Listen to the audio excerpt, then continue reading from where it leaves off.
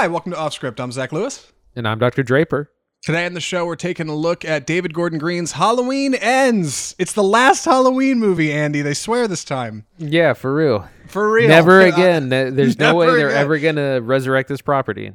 Evil dies tonight. Yes, we're also taking a look at Blonde on Netflix, the Marilyn Monroe biopic. It came out a few weeks ago, but we missed it for other stuff. Now we finally have the opportunity to sit down and watch it. We're going to tell you what we think. We're going to take a look at some comments regarding Halloween Ends' box office performance, Halloween Ends box office performance from the director of Freaky, Christopher Landon. He didn't think it did that well, and he's got something to say about day-and-day releases for theatrical and digital movies coming out same day. And before we get to all that, we need to talk about the news. Our first story this week, Netflix is adding an ad-supported tier. I don't believe it. This is something we talked about on the show for a while. Netflix has historically never had ads before. And now, for one low monthly price, you're going to be able to watch Netflix with ads. Andy, how cheap can people get it? Starting at the low price of $6.99 a month on November 3rd. Like Zach said, Netflix will be rolling out its ad tier thing. It's ad tier, which has been talked about for a while as subscriber growth has slowed, especially in North America.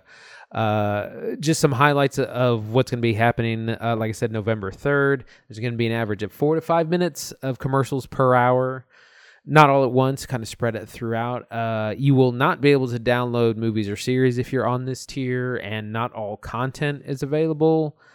Which is really annoying. That's actually what kept me from doing some of these ad tiers on other services, because the thing I wanted to watch was behind the premium tier. And the big one is that it's going to be in 720p, glorious 720p. Glorious. The ad tier one. So there, I guess if you're watching on a phone, it might be okay, but that's really pretty low quality in 2022.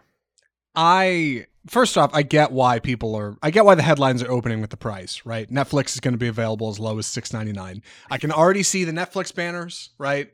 Netflix start today, starting as low as $6.99, right? That'll be their base tier, their new price they offer everybody. They will tout that as we are affordable to everybody, which is fine. Like, I agree. One of the nice things about an ad-supported tier is you can get on it super cheap. And for me, who doesn't want to watch a lot of Netflix content anymore, that might be worth me chasing down. Like, that's not necessarily a bad thing if you're cool with the ads.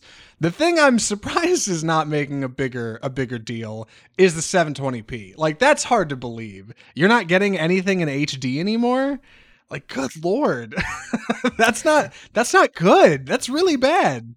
Yeah, that's something that I would probably go for this, because I don't watch a lot of Netflix. I just usually a couple of things a month. And that's actually really pretty attractive for the lower price, but not for 720p. Like, that's even for phone, that's too low. And if you have a big TV, that's gonna be pretty bad. It's gonna be so kind of pixelated and just not look good. I would definitely go for it if it was still going to be at the normal resolution, but not at that. Yeah, it's worth mentioning as well. It says here that their basic plan without advertising, it's $9.99 per month, $9.99 per month, $10, also has 720p resolution. I didn't know that. I don't know if that's a new thing starting in November when this rolls out. This will be coming to the United States November 10th. It'll be hitting some other countries a few days before us. Andy, what are the odds you switch to ad-supported Netflix? Are you going to tell anybody about this? Do you think this is going to... I mean, how do you think it's going to do? I think that the lower price point is definitely going to get some people, and I think some people might, that don't care about resolution might go for it. And again, I think that if you're watching on a tablet or a phone, it's probably fine that the lower screen resolution is going to be okay. I'm sure they'll get a bump, and it's always nice to have options. So it'll be interesting to see how much people either switch to it or kind of flock to it. I'll be interested to see like exactly how ads roll out on the platform. Will it be like YouTube where you can watch 5 seconds and then skip it? Or do you have to watch the whole thing? One thing Netflix is really good at is catering content to you based on your previous watch history, things you've been interested in on the platform. I wonder if they'll angle advertising towards that at all, or if it'll just be like ads for, Tide Pods and I don't know. I don't know. I guess I want to know what they'll be advertising on Netflix and what that experience is going to be like. So while I may not jump on it, if you are a user, you should jump on it too. Also, a little bit of news right before the show started. Netflix has added a bunch of subscribers, right? I didn't actually make a banner for this. I'll just whip it open. Yes, not an hour ago, the Netflix earnings call happened, which was really positive for them. They added 2.4 million subscribers, which was over double than what they had predicted. They had predicted around 1 million, mostly out of Asia. Only 100,000 or so subscribers from the North America area. So Netflix doing much better, adding more subscribers which is a good thing. And then they're also going to be cracking down on passwords. So we'll kind of see how that goes as well.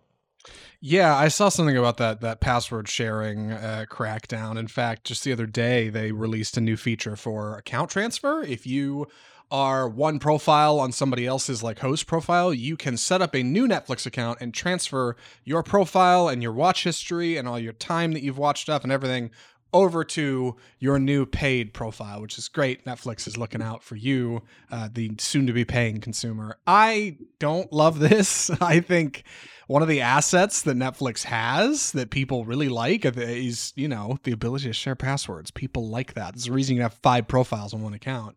So Netflix, in an effort to make more money and move forward in the industry, taking away a feature most of its people already like, it doesn't seem like a great idea to me, but I get it. You got to make money. I get password sharing is kind of cursory. I hope it doesn't start a trend and other streamers start following, because Netflix, like it or not, does kind of lead a bit of the charge sometimes. They're the first big one. When Netflix makes move, other streamers take notice. Disney Plus will notice what they're doing. Hulu, which is also Disney. HBO. That matters. And I hope they're not setting a precedent for, poor consumerism, because nobody wants that. Least of all us here on Offscript. Any other thoughts on this, Andy, before we move on? Yeah, I just wanted to add one thing. So obviously, if you go to the ad tier Netflix is losing money, but they're hoping to make that back through the advertising and kind of have it balance out. I was talking to a friend of mine who works in advertising, and they said apparently these Netflix advertising packages are pretty expensive and not really great from the advertising point, but because it's a new market, people are just advertisers are just sort of paying it, and got to see what happens. It's all brand new. Right. Like, I can't imagine they'll be advertising anything local to you. It'll all be national brands, right? It'll be Clorox and I don't know what else, but that's great, right? Great, good for Netflix. They'll figure it out. Hopefully they see a bump. Hopefully they move forward. They did mention that something that's been helping them recently is some of their content, like Monster, the Jeffrey Dahmer story, which is doing great for them. Stranger Things season 4, The Gray Man, which we reviewed here on this show. Keep it on Off Script for more news from Netflix. Like it or not, they are an influence in the film industry, and that's exactly what we do here on this show. And speaking of the film industry, DC's making moves, which is weird. I wasn't expecting this. In anticipation of the upcoming Black Adam release, DC has been signing deals and shaking hands with all kinds of talent in the industry, mostly people they've worked with before. Andy, you want to dig into this a little bit? Do you have time to read it? I can talk about it a little bit. No, I've read this one. Yes, with the imminent release of Black Adam in just a couple of days, we've gotten some news on the DC front.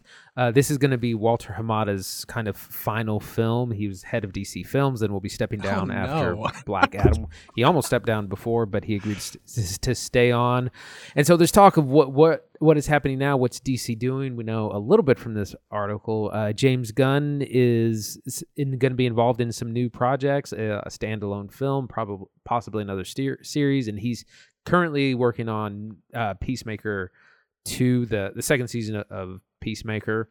The bigger story here is that they are really looking to bring Superman back into the fold, specifically Henry Cavill's Superman, which he had his solo film that kicked off this whole thing back in 2013. It's been quite a while. We never really got a proper sequel.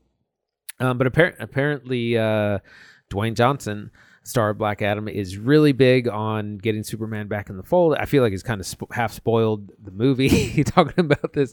And there was also just some. What this means is that the other Superman property that was kind of in the works by Ta-Nehisi Coates, which was going to feature a black Superman, I have a feeling that's probably not going to happen, and we're going to have Henry Cavill back in the suit.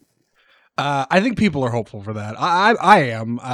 I like Henry Cavill. I wish he had gotten more work as Superman. That being said, we reported that Ta-Nehisi Coates' Black Superman script like early, way like a couple years ago. You and I were talking about that on this show, and I was like, dude, this is exciting. Like this is a good direction. This is a way forward. This is something new. But DC's been seeing a really big boon lately between press for Ezra Miller on The Flash and The Rock pushing Black Adam like it is the hottest property ever to exist. Will change cinema, somebody said.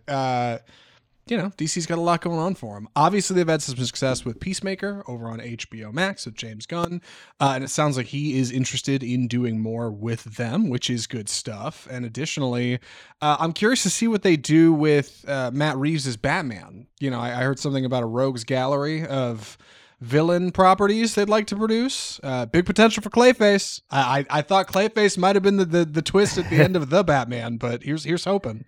Yeah, I had heard some of that too, that Matt Reeves is really interested in possibly a very grounded Mr. Freeze story, which would be really good. Mr. Freeze has a kind of a tragic background story, if you're not familiar. There's a classic Batman, the animated series episode on it. But he would be a great character, and some of the others that maybe aren't big enough for their own film, but would be good on if you did several, like Clayface, Professor Pig, I saw mentioned in there, Killer Croc maybe. So there's just lots of potential and production kind of happening at DC right now. Yeah, for sure. That reminds me, a couple other bits before we move on to our last story. I did hear from an interview with Colin Farrell, who played the Penguin in The Batman most recently. He is going to be in the new HBO show based on the Penguin in The Batman, and he said that show is taking place just like days or weeks after the events of The Batman, which is kind of neat. He said Gotham's still underwater, and I was like, ooh. That's interesting. It's not like a year or like all a prequel. Power. He's like, no. Yeah, this is like following up pretty quickly after what happens in that movie, which is cool. And additionally, one more thing about Dwayne Johnson, because I do want to talk about this. Dude, he said Henry Cavill's name in his red carpet premiere like 12 times. He kept saying Superman, and I was like, stop. Like... I feel like, it seems like all but an assurance that he's going to be in this movie. Even the Hollywood Reporter ruined the cameo. Yeah, so like I don't know if he is or not, but I don't know. I'm hopeful either way. I think Cavill coming back as Superman would be, it could be good for the character who we haven't seen in a while, right? That would reassure people, and in a way, that's exactly what Superman should be, a hero in dark times. So. Hopefully he's a hero, whether or not he appears in Black Adam. We'll see. Any other thoughts on this one, Andy? I'm ready to go. Our last story. At the box office, Halloween Ends opens to a so-so $40 million. 41 million, actually, the lowest of the trilogy. I don't think I'm that surprised by this, despite the current like boon in horror films, which is huge in the industry. It's the third, right? It's actually like the 11th Halloween movie, if you really want to count, but like it's the third in the trilogy. Not everybody saw the last one. Oh, what do you think of this, Andy? It's not surprising, actually, having seen the movie, which we'll talk about in a bit, because the Thursday night previews were actually pretty strong. It looked like it was on track for maybe $55 million opening, and it's kind of fallen pretty short of that. Almost half as much as the first Halloween 2018, I believe, doing those kinds of numbers, but even lower than last year's Halloween Kills, which was I think around 50 million or so. And that one opened day and date, also on Peacock Plus or with that streaming service. So we're starting to see diminishing returns on this franchise for sure. Additionally, Halloween Ends did not have the brightest reviews. It had, at least at the time when we went and saw it, a 47% on Rotten Tomatoes and had a C+ cinema score, which is not outstanding. Halloween Kills, meanwhile, had a B-, so it's not much better, but there's seemingly a generally agreed upon dip in quality. But it's worth mentioning, as I've said before in the show, when a film is close to 50% on Rotten, that does not mean it is only half a good movie. That means it's divisive. People either like it or they don't. And I thought going into Halloween Kills, or Halloween Ends, that maybe, there's a little something there. It turns out I think there is. We'll talk about it a little bit more in just a minute. But Andy, you make a good point. Like the day and date ultimately does affect this undeniably. And I guess we'll talk about that more in between our reviews here in a minute, because Christopher Landon, director of Freaky, has got hot takes about that and whether that's a good thing or bad thing in the industry. Otherwise, I think people were hoping it was going to be getting numbers like Smile got, which was a breakaway for horror films right now. It made like $120 million or something on like a shoestring budget. Yeah, that was an $18 million movie making over $100 million. Like that's massive. Yeah. And which is really funny in contrast to something like Amsterdam, which was for no reason an $80 billion movie and is going to lose like $100 million because it's earned like 10. I should have sent it to you. I saw a great version of that meme. Like it's two characters from Dragon Ball Z, and they're like, "Let's go fight somewhere where nobody's around," and then they're like fighting in a theater with Amsterdam playing on the screen. Perfect. It's perfect. Amsterdam we reviewed last week on the show. Go back and check out episode 192 if you want to hear that. I think with that we should probably jump into Halloween Ends. I'm going to be taking the summary on this one before I jump into it.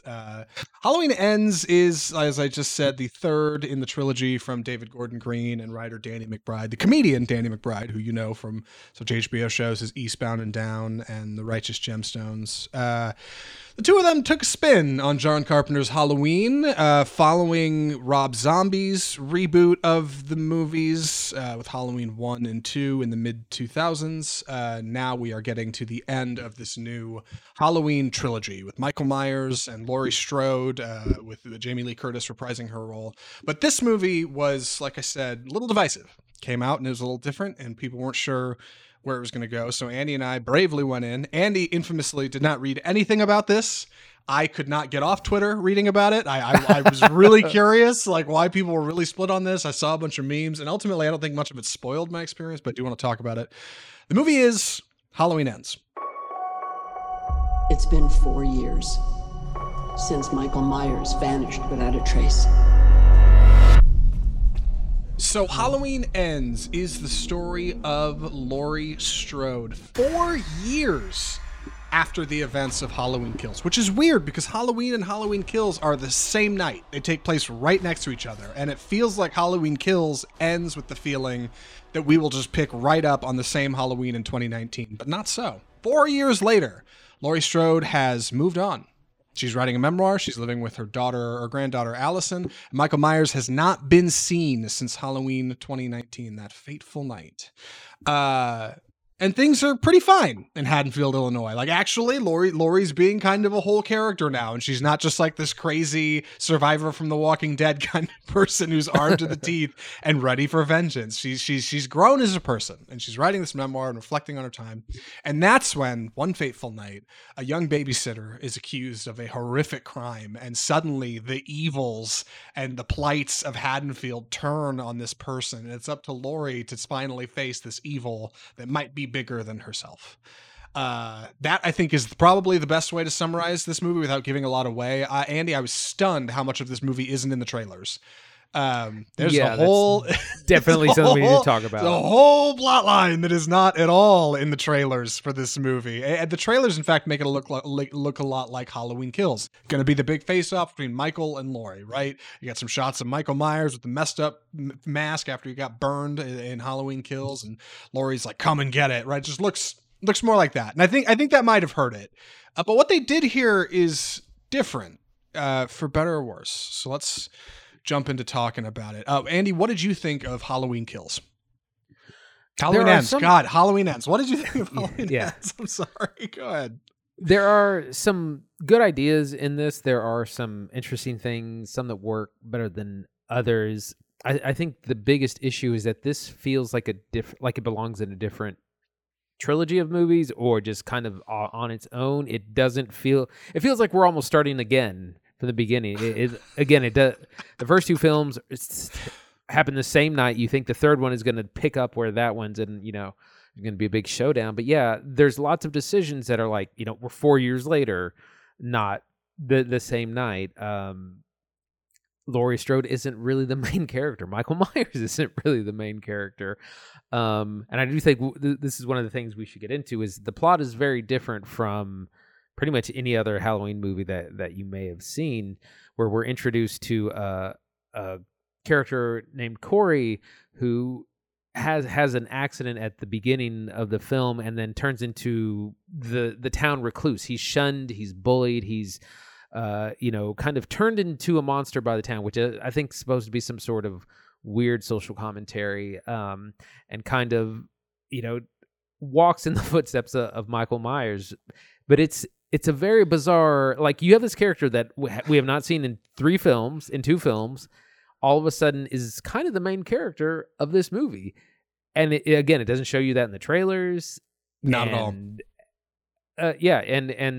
Like I saw a great Twitter thing that was like, Michael Myers had a great cameo in his own film.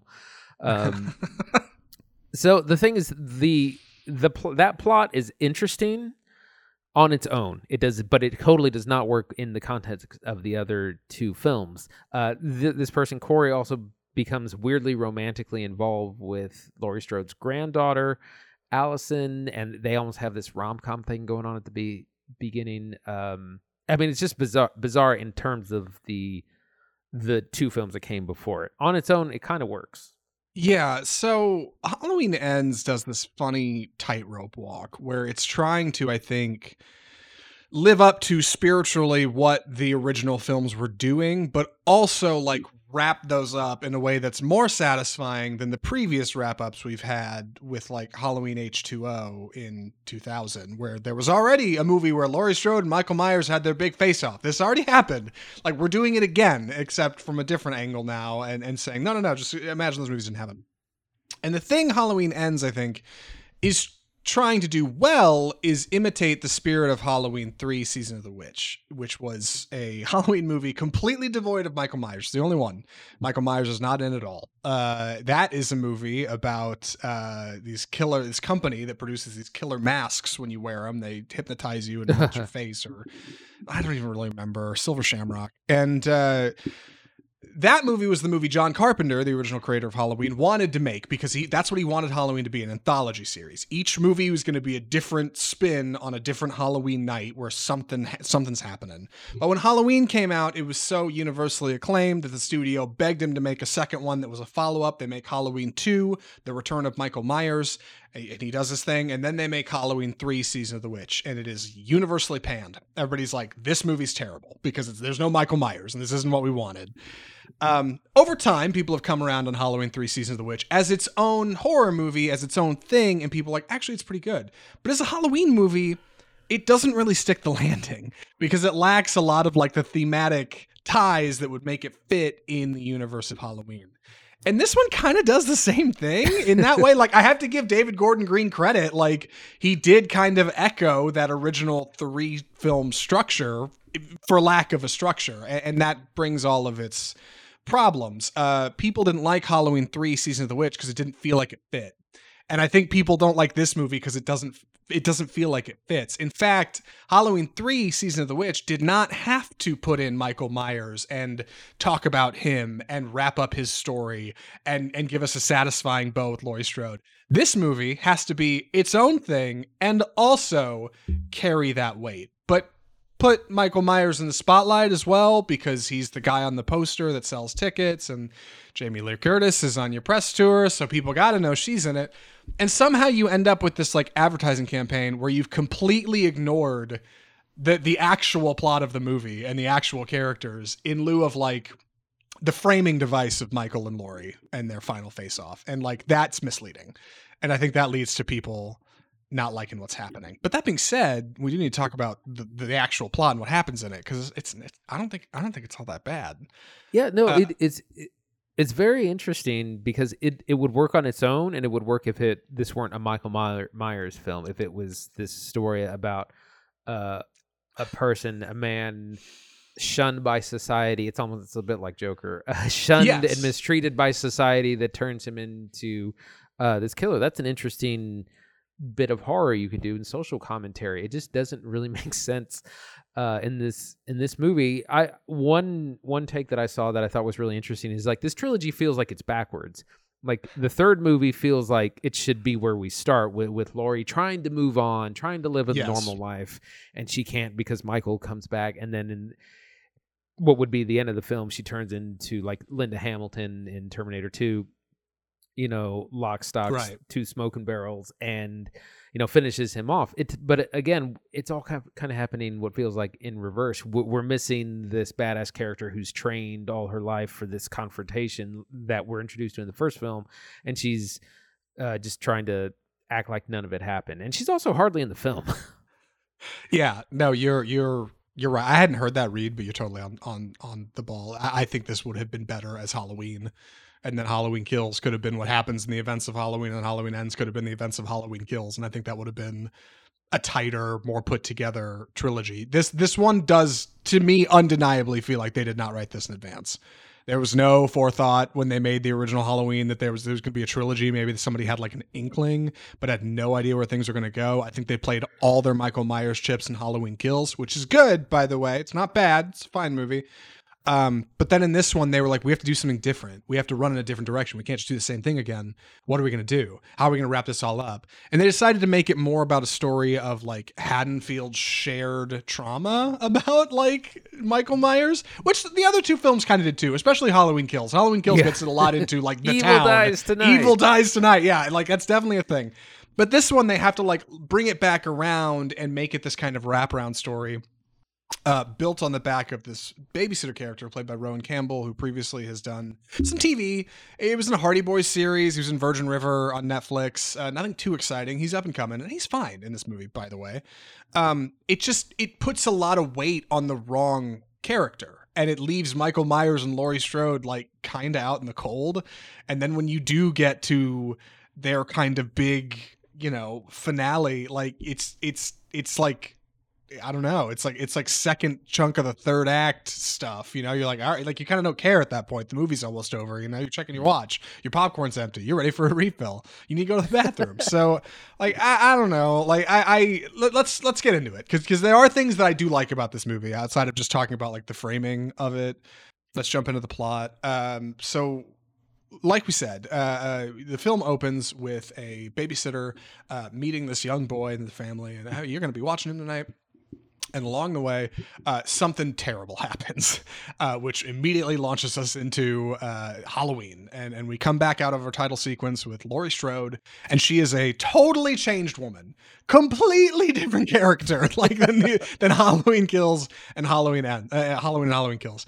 And it's been 4 years, which is also a huge jump. Like there was nothing in the previous films to indicate this was happening. They did not tell anybody it was going to be a 4-year jump. So this is a surprise. And Laurie is a totally different person. She's living with her granddaughter from the previous film. They got this nice house in Haddonfield. They still live there. Why would they move, right? Why would they move? Yeah. Why would they move? And she's writing her memoir, and she doesn't have any guns, and she doesn't have any knives. And she's like, I've moved on, even though Michael basically got away at the end of the last movie. It's fine. I'm just going to learn to live with love in my heart. And meanwhile, like the town of Haddonfield has kind of rallied up right against this babysitter, who was a kid who basically he didn't get away with what happened, but after a few years has kind of gotten out on good behavior and is just trying to live his life and get his life started and like find a college to go to or whatever. And nobody likes him. He's a town freak. And Laurie Strode, meanwhile, is also kind of the town freak, right? The victim of the Michael Myers stuff. The whole Michael Myers saga brought all this evil to Haddonfield, right? People blame her for it. So the two of them like find each other, and they actually have a bit of a kinship. And that's when Laurie's granddaughter, Allison, who was in the previous two films, meets this young boy, and they start to fancy one another, which is a bit of a surprise. You don't expect like a romance with this new character who the film opens with. Like, it's kind of surprising, right? It puts Laurie and Allison on the back burner for this other new individual. Yeah, this is one of the things that kind of comes out of nowhere as their meet cute, which is completely It's not realistic. It's not convincing. That's what the word I'm looking for. They meet in about 2 seconds while he's at the ER and she's like his attending nurse or whatever, and they like instantly fall in love, and they're like, oh my god, I have to be with you all the time. Let's leave Haddonfield together. But we can't because of our terrible past. Because he tries to do normal things with her, but he's being shunned by the entire town. He kind of can't really go anywhere without people bringing up like this kind of terrible thing that he was a part of. Right. Go ahead. Yeah, and so we get this just a weird love story out of nowhere that's not super convincing. Yeah, and regarding super convincing, like I think the cast is all right with who we've got here. Jamie Lee Curtis is good. Andy Matichak returns as Allison from the previous films. Rowan Campbell is the new kid, Corey. You got a couple other people. A couple of the officers are back, right? That one older guy who Laurie was kind of into, he's back. The guy who plays the Shape, James. The guy who plays the Shape, James Stu Courtney's back, and that's fine. My God, though, the script in the opening act of this movie is so bad. It's so bad. I was so bored for like an hour. Yeah, like just waiting to see like where is this going, and you do have that sense of like mystery, like what am I watching? Where is this going? How is this supposed to end up at Michael Myers? And you do get this feeling of kind of evil over the town, especially with this kid who has this tragedy. But like the first 45 minutes are like a slog. Like it's, oh my God. Michael Myers does not show up until like 45, 50 minutes. And he doesn't do much when you do finally see. I mean, he's hardly in his own movie. Yeah. Same thing with Laurie Strode. Again, the main character has generally been her or a lot of Michael Myers.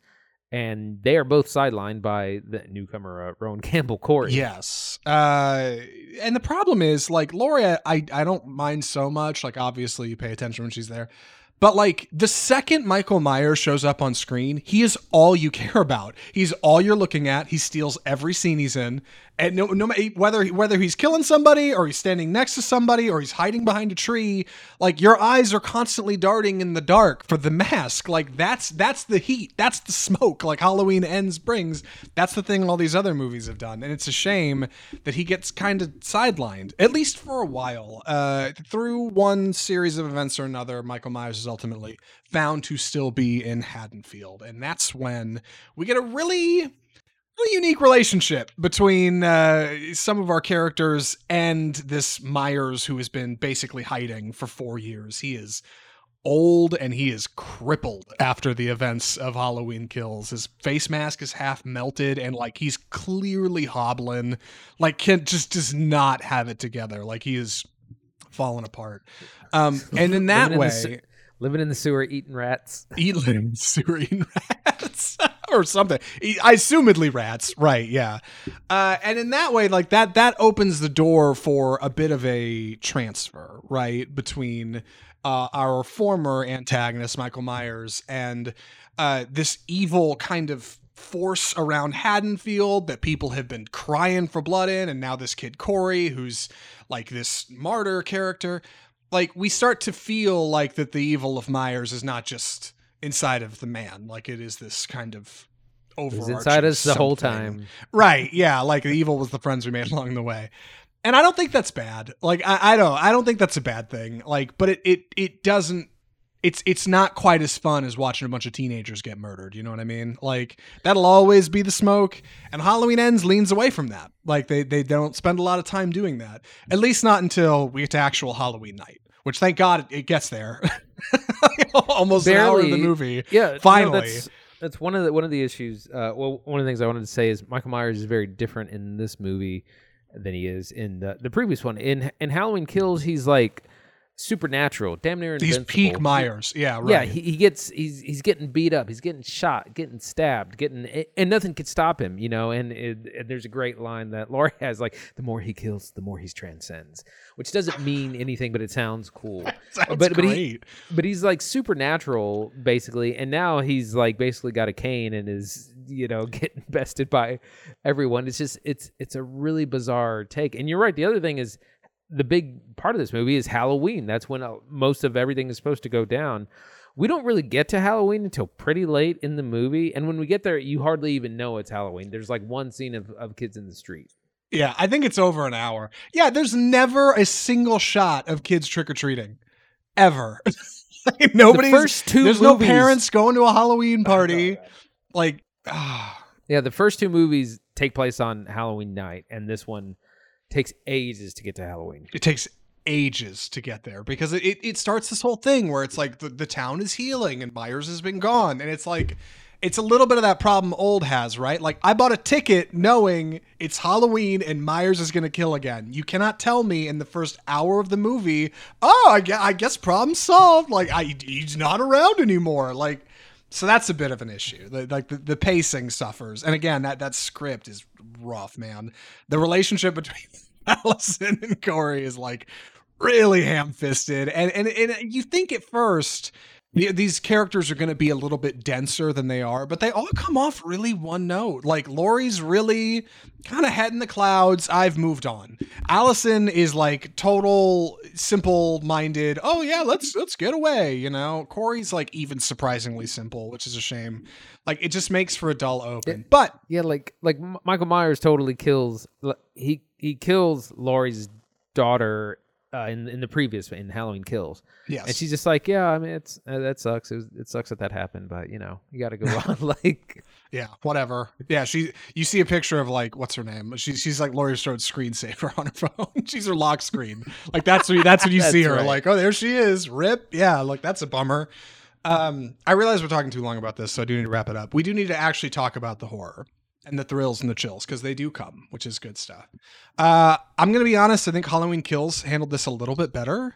There's some good stuff in here for sure. There's one particular scene with Myers that's real good. He runs somebody through with this big old classic steak knife, and then he kind of leans back and he does this like shiver shudder thing, which is real weird. And then he keeps stabbing him, and I'm like, yeah, like that. I mean, that's good stuff, man. Like, if he feels the evil coursing through him, it's good. It doesn't get much better than that, though. Like, they're fine. It's definitely not as violent as Halloween Kills. Halloween Kills, I think, will undoubtedly be the bloodiest of these three. Yeah.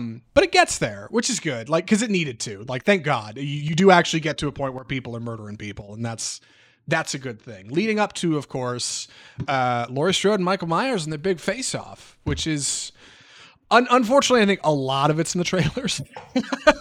Yeah, so this is another issue, is that the way this film ends feels like it could be the end of the second movie. Like, you could just tack it on and it would really make more sense, and you wouldn't have a whole, an hour and a half of filler basically before you get to the final confrontation. Yeah.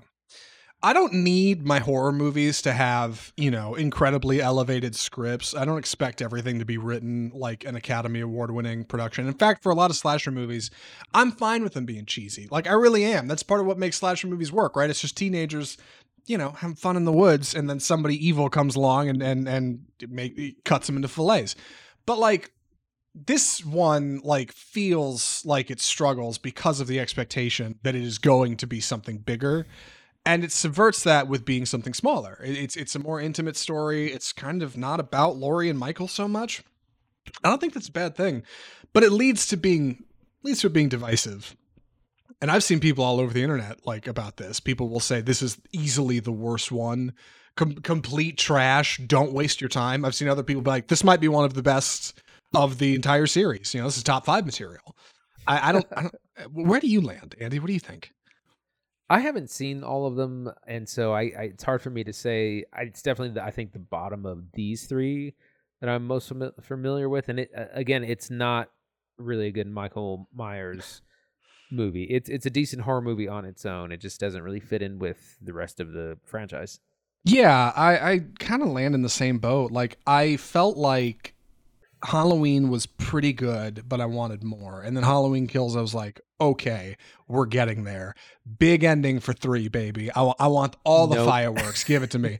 Wrong. Yeah, it's a boat show. You've been fooled. And it's a little bit of a bummer, but it's not bad because, again, in the same way, Halloween Ends has the same intro sequence as Halloween Season of the Witch. Like, it's the same font choice. Like, it is very obviously paying homage to Halloween Season of the Witch, but it also has to try to be a Halloween movie. And I think that's the problem. It's trying to juggle being its own thing and being a Halloween movie. And like, if it had picked one, it would have worked. I mean, when we saw it, Andy said right at the end of the movie, he's like, this could have been any slasher.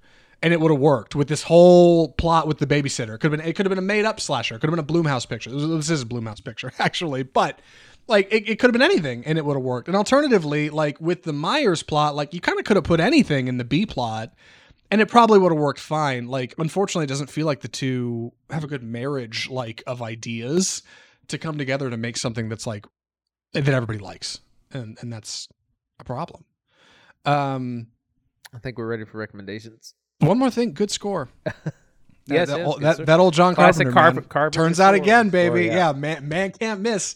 He gets his paychecks for people using Halloween, and he still does the scores, which are all good. So rock solid. Anyway, with that, this review ran way too long. Andy, would you recommend Halloween Ends? I would recommend it to fans of the franchise. If you're a completionist and you like horror and the Halloween franchise, Michael Myers, all that, definitely check it out. Probably wait for streaming, if you have Peacock, or if you know someone who does and can borrow a login. Definitely no need to run out and see it in the theater, but definitely for the fans and save it for streaming. We should make that a new like bracket in our review status, like save it for streaming, but don't pay for it. Like borrow the password from somebody Bum else. a password. Yeah, bum a login. I'm kind of in the same boat. I unfortunately feel like the best possible way to watch Halloween Ends has already passed us. It was probably opening night, like with a packed theater. That would have been the best way to go, because word's out now that it's different. And different is bad, like especially in horror. What do you want? Do you want the same old Michael Myers slasher, or do you want something that's a departure and is doing something different and new? Maybe laying the groundwork for where the series might go after this. What that includes Michael Myers or not, I guess you'll have to watch it and see. Unfortunately, I'm not going to say definitively whether or not this is the end of Halloween Ends, like I think a lot of people are hoping. But I liked it. I think I liked it. And I think if I go back and watch these three again at some point, I may even look back on this one better. I think, yeah, in a decade, people might look back and go, actually, Halloween Ends was doing something kind of cool in the horror space. But for where it's at right now, it's either ahead of its time or it's a total miss. That's Halloween Ends. And with that, we should probably talk about Halloween at the box office. I know we talked about this a little bit in the front, but we heard some recent news from Christopher Landon, director of Freaky. Andy, you mind introing this segment for us? It's time for the death of cinema.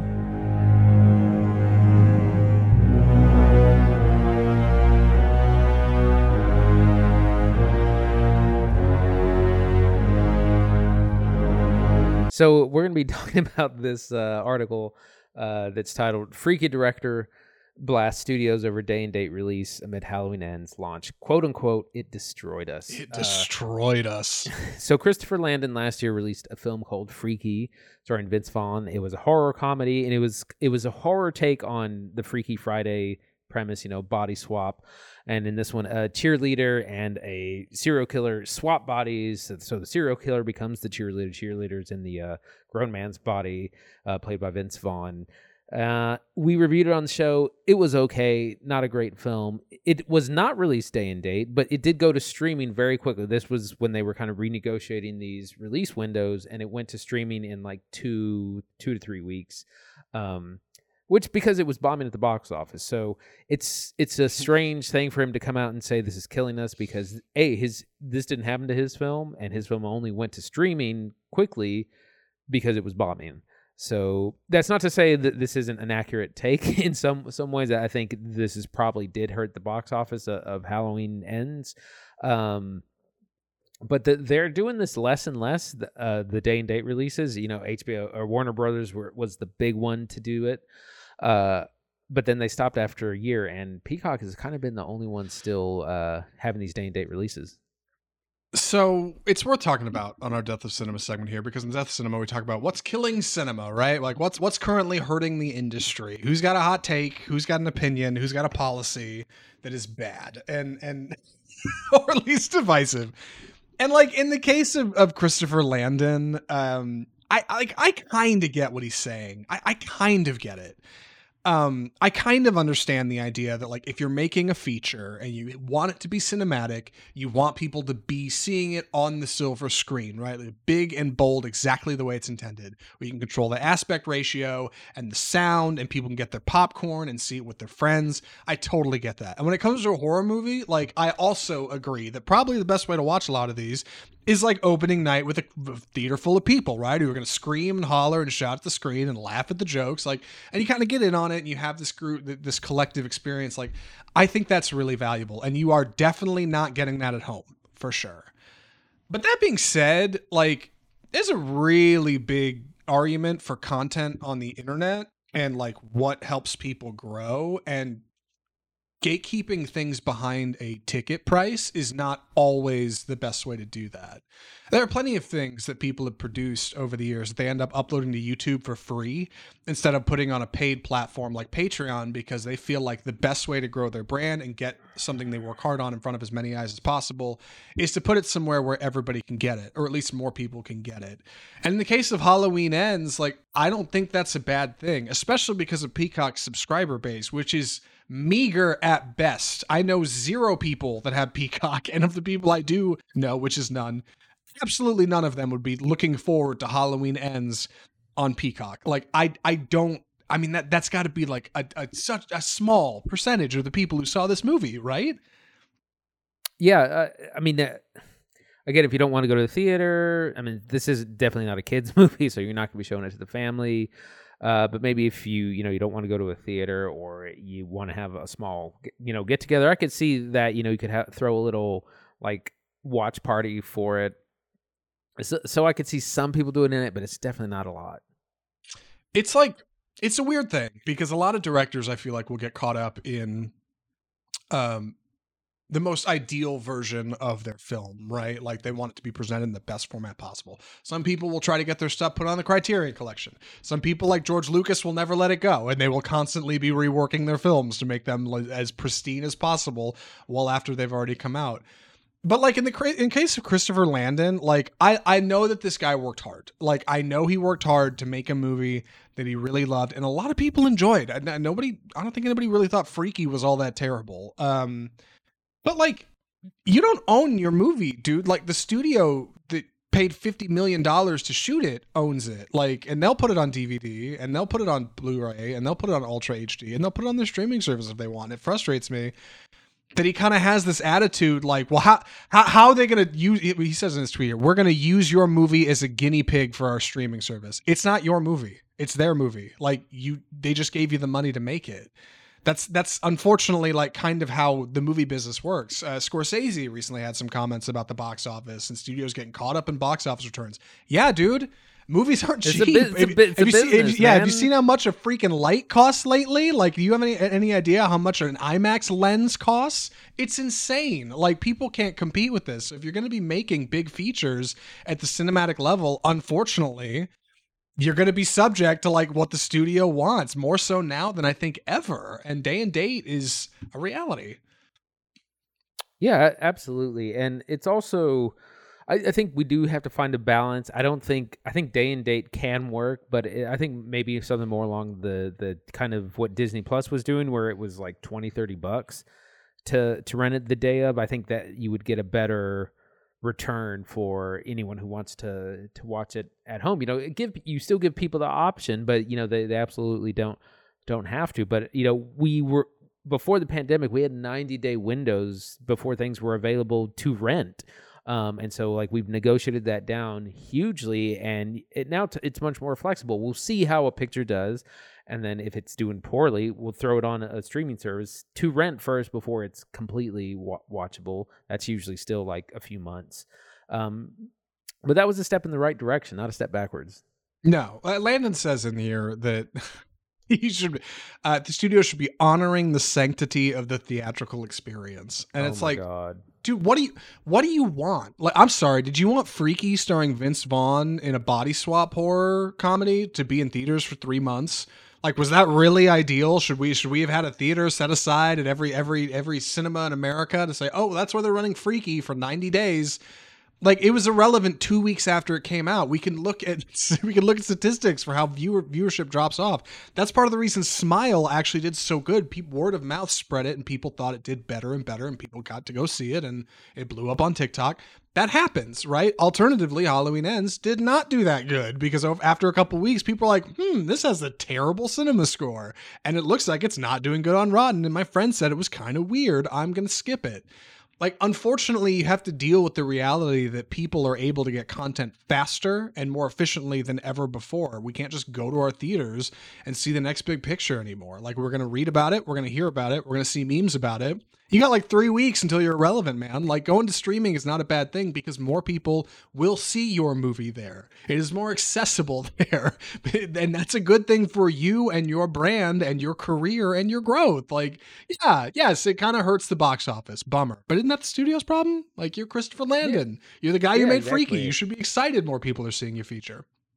Yeah, that's always been one of the big things is that, not everyone's access to theaters is the same. If you live in a small town or if you're in kind of a rural area, it can be hard to see anything outside of the big blockbusters at whatever your local cinema is. And streaming has made access to smaller kind of mid-budget films so much easier than it was, 10, 15 years ago. Yeah. I mean, through the pandemic, people who are immunocompromised weren't going to the theater. They still may not feel safe to go to the theater. And I know that's a really small percentage of people, but it just seems silly to me to have a director come out so vehemently against the idea of their film going to streaming and being in people's hands in their homes, at least digitally, sooner rather than later. Like, that's bananas. Like, I don't, it's just a bad take in my humble opinion. But we did review Freaky on the show. I don't recall what episode we did, but you can scroll back through Spotify and check that out if you like. Any other hot takes on this, Andy, before we move on to Blonde? Other than this is still an evolving medium, what the balance is between theatrical, streaming, premium video on demand, when people want to go to theaters, when they want to stream, when they are willing to rent, all these things. We're still figuring it out. There's no set model yet. It's still very much in flux. Yeah, it sure is. And not everybody's right? Like, I'm sure Scorsese would have a very different opinion than me on this, but, he's also Scorsese, and this is Christopher Landon. They are two directors who have obviously accomplished much more than me, a little bitty podcaster down here, but we also consume a lot of content. And like, I don't think there's anything wrong with being able to get that to people sooner rather than later. Yeah.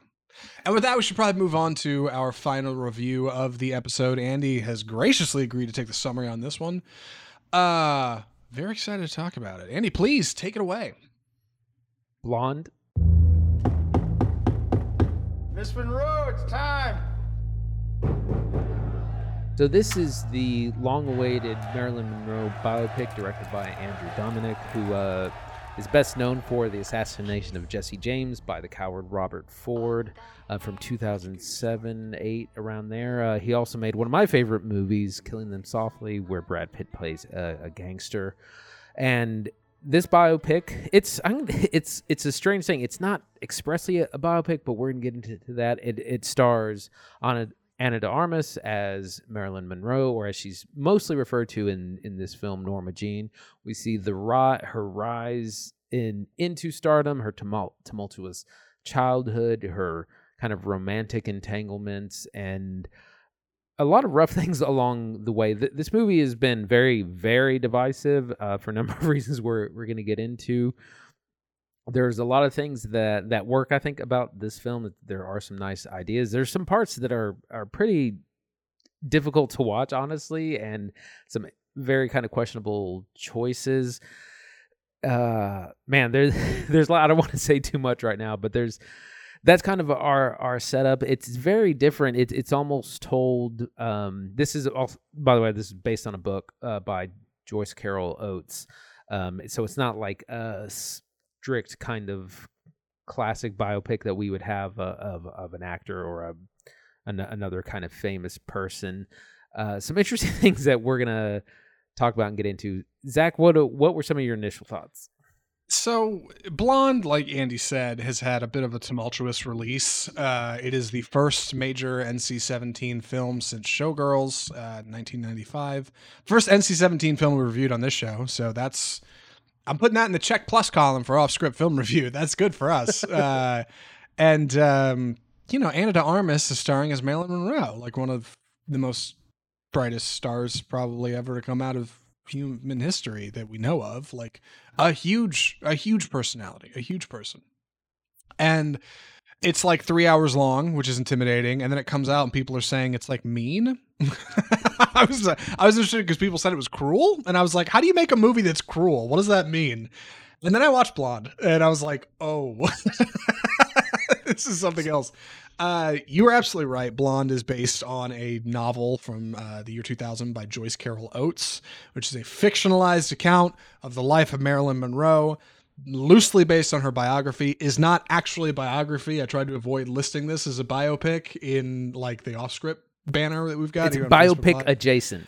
Yeah, I mean, it's almost like historical fiction. Like, This is not a good representation of Norma Jean's life. Like, and unfortunately, in leaving out I should say, in highlighting like all of the struggle and tragedy and victimness of her, it leaves out in the cold like any accomplishments or pride or quality that she might have had. And that creates a character who is just constantly under a barrage of criticism and self-doubt that is exhausting to watch in a 3-hour format. Like I had to watch Blonde in parts. I couldn't do it all at once. Did you watch it all together, Andy? I watched it in parts. I watched the first hour and a half I watched the first hour and a half and then took a break. Same. And then came 2 back parts. and finished it. It's a lot. What Zach's right. The movie is kind of focuses, for better or worse, for whatever reason, on it's like tragedy after tragedy. It's brutal. Yeah. That was my description. Was that it's not that it's cruel. It's just brutal. Because once it starts with Norma Jean's tumultuous childhood with her mother, who's very mentally ill, and apparently her father is some estranged Hollywood guy that her mom keeps saying is going to come home one day, and of course he never does. It then jumps to her breaking into the industry, which involves sexual assault, and then goes to abusive relationship after abusive relationship after abusive relationship. And these are all the things that are focused on. We're not really focused on the highlights, the success, the comedy, the singing, the acting. It's none of that. It's about the fame and kind of the price of fame, which I think are some of the interesting ideas, like the idea of how fame affects a real person and how Norma Jean is playing a character called Marilyn Monroe that we all know, and also issues with substance abuse. I mean, it's just like it's like the valley of that most biopics do, and then just none of the mountaintops. Yeah, and like that's a surprise because Marilyn Monroe like is the freaking mountaintop. Like she is the thing people aspired to be back in the day. In fact, characters in the film comment on this. She'll express some struggle or something to somebody in the movie, a helping hand, a waiter, hairdresser, a husband maybe, and every one of them will be like, Norma Jean, everybody wants to be you. Everybody wants to be you. Like what problems could you possibly have? Which just like leads you further into this feeling of despair that she can't get out of this like situation. It leaves on the table like the idea that Marilyn Monroe like made like $200 million in 23 movies and was like a sex icon and was like part of the reason Playboy took off. Marilyn Monroe was the cover of the first Playboy ever. Huge. Like that whole brand may not exist without her. She started her own production company in a time when women were not making production companies. Huge strides. Like she was an avid reader. She gave speeches like before her untimely death at the age of 36. Yeah. Big stuff. You wouldn't know it from this movie. None of that's in this movie. Like, instead, this movie starts with Norma coming from a broken home, and having a mom who's not doing well and a dad who's never around, and like just kind of drifting from event to event. And in fact, Andrew Dominik said, he said the script contains little dialogue and the film is an avalanche of images and events that I would agree with. He also stated that the movie will offend everyone and that he's not concerned with being tasteful. The question I have is, what are you doing when you make a movie like that? Like, it's just kind of a beating for a couple hours. The thing is, this movie kind of works with a number of caveats, which isn't really acceptable. If a movie is called Blonde and it's about Marilyn Monroe, you can't tell people, well, you got to think of it not being around her, because it does work that way. If this was just about an actress, not Marilyn Monroe, it could definitely work about like the abuse in Hollywood, the pressure, the pressure of fame, what fame really does to a person. Like these are some interesting ideas that are definitely worth exploring. Just with someone else, anybody else, please. Yeah, I was reminded of, interestingly enough, Black Swan, the Natalie Portman film. Yeah. Natalie Portman in that movie, like, is struggling with all kinds of problems, like with her position, her ability, the audience, like the voyeurism of the performance of her her role in the ballet as the Black Swan. In Swan Lake. But she's also like an incredibly accomplished individual, and she's operating at the highest possible level of dance you can operate at. And everybody is on like a high wire act because it's so important. And the art and the craft is so meaningful to her. That's part of the reason there's so much stress. Blonde does not explore that. Like Blonde instead almost sees like these films happening to Marilyn as like, I don't know, luck. Like she just lucks into it, and it's just like good fortune, and it leaves out like any kind of intelligence or real character to her to create this kind of version of Norma Jean who is just like, I don't know, a wistful victim all the time. And like I know this woman had problems, but like it genuinely, I think the reason people say it's cruel is because it feels cruel to like what Marilyn Monroe was like, looking at her life. It's just like, God, this movie's kind of mean. Like it just kind of punches down on her for 2 hours, you know, like she's the issue. She's the problem. It's a bummer. Yeah. It's rough. It's rough. It's really rough. And it just seems like the whole thing is negative. That being said, I do want to talk about some of the stuff that I think does work pretty well. It's an incredibly artistic film. Like this is probably one of the most artistic films I've seen this year. The cinematography is incredible. It's shot in a different ratio. I don't know exactly what it is, but it's not the usual 9:16. That standard screen size. It's a little bit shorter than that, and the screen ratio changes. Is we get just a few film sequences where the entire screen is taken up, most notably in the middle of the film when we get the famous shot of Marilyn Monroe over the grate with her white dress holding it down, like the incredibly iconic famous shot. That's one of the few times we have a full screen and like the music's going and there's some slow-mo and there's flashes of light. Like the cinematography is really top notch and really kind of helps tell the story. And along with the score by, I can't remember, Warren Ellis and Nick Cave.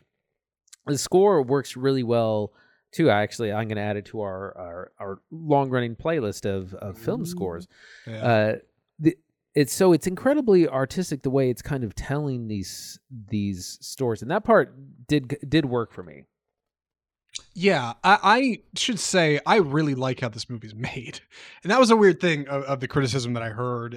People, kind of film critics that I pay attention to would say, like, it's a mean movie, it's mean-spirited. But man, it's well put together. It's a good movie. Like, it's well made for what it is. Dominik has no problem jumping between black and white and color. Aspect ratios. This is something I've noticed in like Wes Anderson movies. Most recently Grand Budapest Hotel jumps around a bit. I think French Dispatch does the same thing. This makes those movies look like Child's Play, the way it jumps around between black and white and color, between aspect ratio. There's a couple scenes where the aspect ratio will shift while you're watching it. It will shift from widescreen to square to close in on Marilyn during like a stressful moment, induce claustrophobia for the viewer. There's other scenes that will bounce regularly between black and white and color. I'm sure there's a theme to it. I could not identify it in 2 hours. At first, I thought maybe it's only black and white when she feels like Norma Jean, and maybe it's color when she's like Marilyn. But I'm not even sure. I'm genuinely not even sure that comes through. There's certain scenes where I couldn't get a read on it. So Dominic is very bent on using a lens that's like very voyeuristic. He's got everything locked on a tripod, and he's constantly following Marilyn in every scene. She's in every scene, I think. Like it's constantly about her. But like you said, there's not that much dialogue, and it genuinely is images and events. Like it's mostly just like a showcase of this like 36-year span of her life, leading ultimately to an untimely demise. And it's not, it's a rough, it's a rough ride. I couldn't do it all in one. I wish I could, but I don't know. That also brings me to Ana de Armas' performance as Marilyn Monroe. She carries this film on her back. Like she carries the whole team on her back. She really does. She's almost in every scene. And like I said, this is a brutal film where it's a lot of abuse a lot of the time, and I swear she's like in tears half the movie easily. Yeah. And she nails the look. I was a little suspicious about whether or not she'd be able to cover up her accent, because Ana de Armas is Cuban and she has a pretty strong Spanish accent, but she hides it really, really well. You can't hardly tell, but she nails the look. She's got the breathy speech, and I mean she's acting her face off completely. I wonder if she'll be recognized by the Academy. It definitely deserves to be recognized, but it's also such a brutal film, and Hollywood doesn't like, a negative take on one of their biggest stars of all time. So it's going to be interesting to see how the Academy reacts to it, if at all. Yeah, Hollywood also doesn't love NC-17. That's traditionally a problem. That too. Yeah, fortunately, this is distributed on Netflix. Yeah, Ana de Armas is great in this movie. This might be like top 3 all time for her performances. She's so good. She's so good, dude. Like she goes deep every time on the emotion. Like Norma Jean, Marilyn Monroe is this like larger than life icon, and Norma Jean is just this paper thin shell of a person. And her trying to walk this tightrope between the two, leading to like really shaky like performances at the end. I mean, you see it in the teaser trailer where she's like looking in the mirror, like begging Marilyn to come out, like please, just one more time, like she's trying to summon a genie. Like it's fascinating, and it kills me that in 2021, when this film ran for test screenings, people complained about her accent. They were like, she sounds too Cuban. She worked on her accent for 9 months trying to get the voice down for this movie, like to get it right. And people still complained. Andrew Dominic said they did post-production work after the fact to tweak her vocals to make her sound more American. I didn't hate the accent at all, and I'll tell you why. It's because this movie is not quite a representation of Marilyn Monroe's life. It's different. It's a twist. And like what I like about that is de Armas manages to embody this character of like a young up-and-coming starlet who doesn't quite have the confidence to get over the top with this kind of thin, wavery voice. She gets it so good because it feels like a little bit of a reflection of her own career, like when they were shooting this movie in 2019 and they were working up to it, and she was like becoming this character and really trying to lean in but still unsure of herself. Like that fits so good with Norma Jean. It's like Michael Keaton playing Birdman. Like you managed to cast somebody who not only can get the look, especially when she's wearing the makeup. Oh my God! You put the mark on her cheek, and you give her the eyeshadow. Like she looks like Marilyn Monroe, but like I think she does great. I think she is so good, and yeah, I hope she gets some notoriety for this one because she's really good in it. It's one of my favorite performances from her. The movie also features Bobby Cannavale as Joe DiMaggio, who she was married to for a while. The baseball player, also Arthur Miller.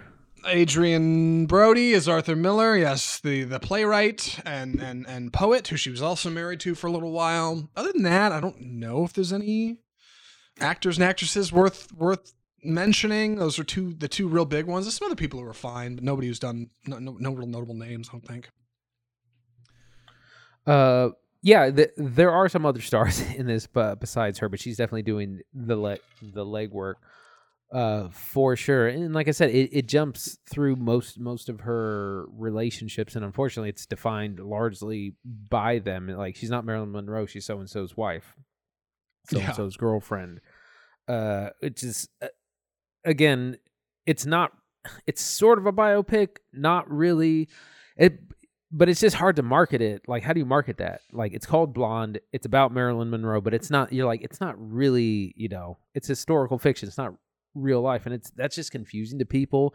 And if you have to tell people a bunch of caveats in order to enjoy the movie or to watch the movie, like, you've kind of done something wrong. Or you just got to figure out a better way to market it.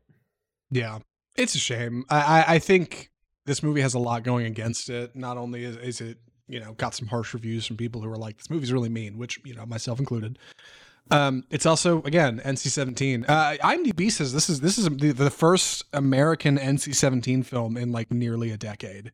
Like, there's not actually been a formally released film with that rating outside of this one since, like, I don't know, 2014 or something. That hurts it. They were reportedly surprised when that rating came out. Ana de Armas said, like, she said, I can point out more movies or TV shows that have more sexual content than this movie. You're gonna have to watch it and find out for yourself, but big content warning on that side. There are some sexual scenes. I don't know. Yeah, I don't know if I have much more to say, honestly. Like, I feel like I've aired my laundry about it.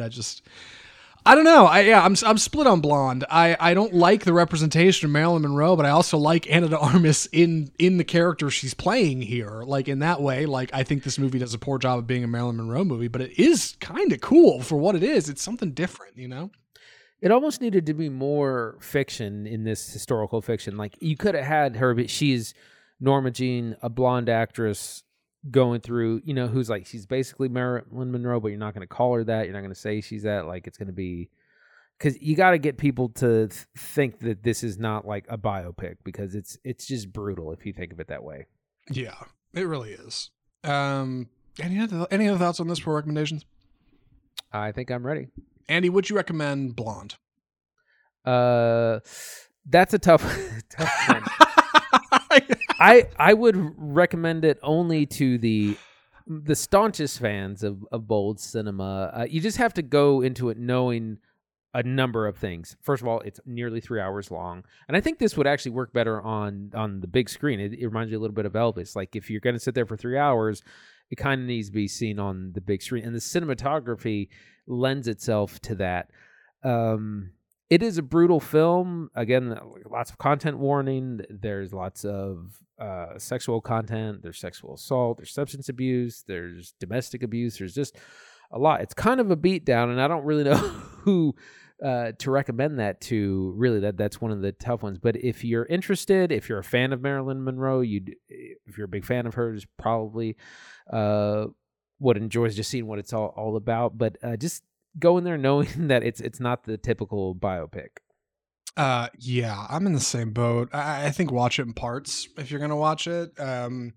I just kind of the nature of what it is. It doesn't have a very coherent, like, captivating script all the way through. Like, it is pretty minimalist, and while the images and kind of the tone coming out of it's good, it makes for a tough watch at over 2 hours. That being said, I didn't dislike it. It's just, I don't know. It's a tough one to try to recommend. But I think it's, for Andrew Dominik, I think it's good work. Like, I really do. I think Ana de Armas really shines in it, and it's a bummer that she probably won't get more notoriety for it. But I don't know. That's Blonde. I think that's our show for the week. Andy, what are we watching next week? At long last, Black Adam. Oh, man. The DC superhero picture starring Dwayne "The Rock" Johnson in his superhero debut, the long-awaited film Black Adam, also starring Pierce Brosnan and others as the Justice Society of America. That's the only film we're going to be taking on so far. We're going to see if there's anything on streaming or anything maybe horror-wise that piques our interest. Otherwise, we're just going to focus on that. And I won't have to hopefully watch that stupid trailer. I've been watching it for 6 months for Black Adam. I can't wait till it's out. Yeah. We'll see. We'll see if he's a hero or if he hurts people. We're going to find out when we see Black Adam. Excited for Black Adam. I hope it's good stuff. I'd like to watch something a little, I don't know, spooky or offbeat. It's October, but something we can watch at home. I don't want to go to theaters twice this week. If you enjoyed our show today, I got to do the standard plug stuff. You can find us on Facebook where we live stream the show every Tuesday at about 4:30, 4:45, maybe 5 p.m. You can follow us on Facebook. We're on Instagram. We're on Twitter. We upload our live streams to YouTube where you can follow us there as well. Our audio version of the show is on iTunes, Spotify, Google Play, Stitcher, iHeartMedia, you name it. We're probably on there. And if you like the show and you like what we're doing, you can write in and tell us things you think we should watch, or share your hot takes on Blonde or Halloween Ends. Whatever you've got on your mind, you can mail us at, you can write into our mail at offscriptfilmreview.com. You can check out our website, offscriptfilmreview.com. The biggest thing you can do to help the show, if you like what we're doing here, you can drop a tip in our proverbial tip jar, is just subscribe to the show. Subscribe on YouTube or Facebook. Follow us on Instagram, Twitter. Subscribe on iTunes, Google Play, wherever you're at. Just drop us that one little subscription. Maybe two if you can swing it. Follow us, all that stuff. Throw a like on it, a heart, if you will. And maybe leave a comment. Let us know what you thought of the show. Give us some feedback. If it's good stuff, hey, we'll read it on the air. Live correspondence. You too can be a part of Offscript Film Review. I think that about wraps everything. From all of us at Offscript, the home of Bold Cinema, I'm Zach Lewis. And I'm Dr. Draper. Thanks for watching.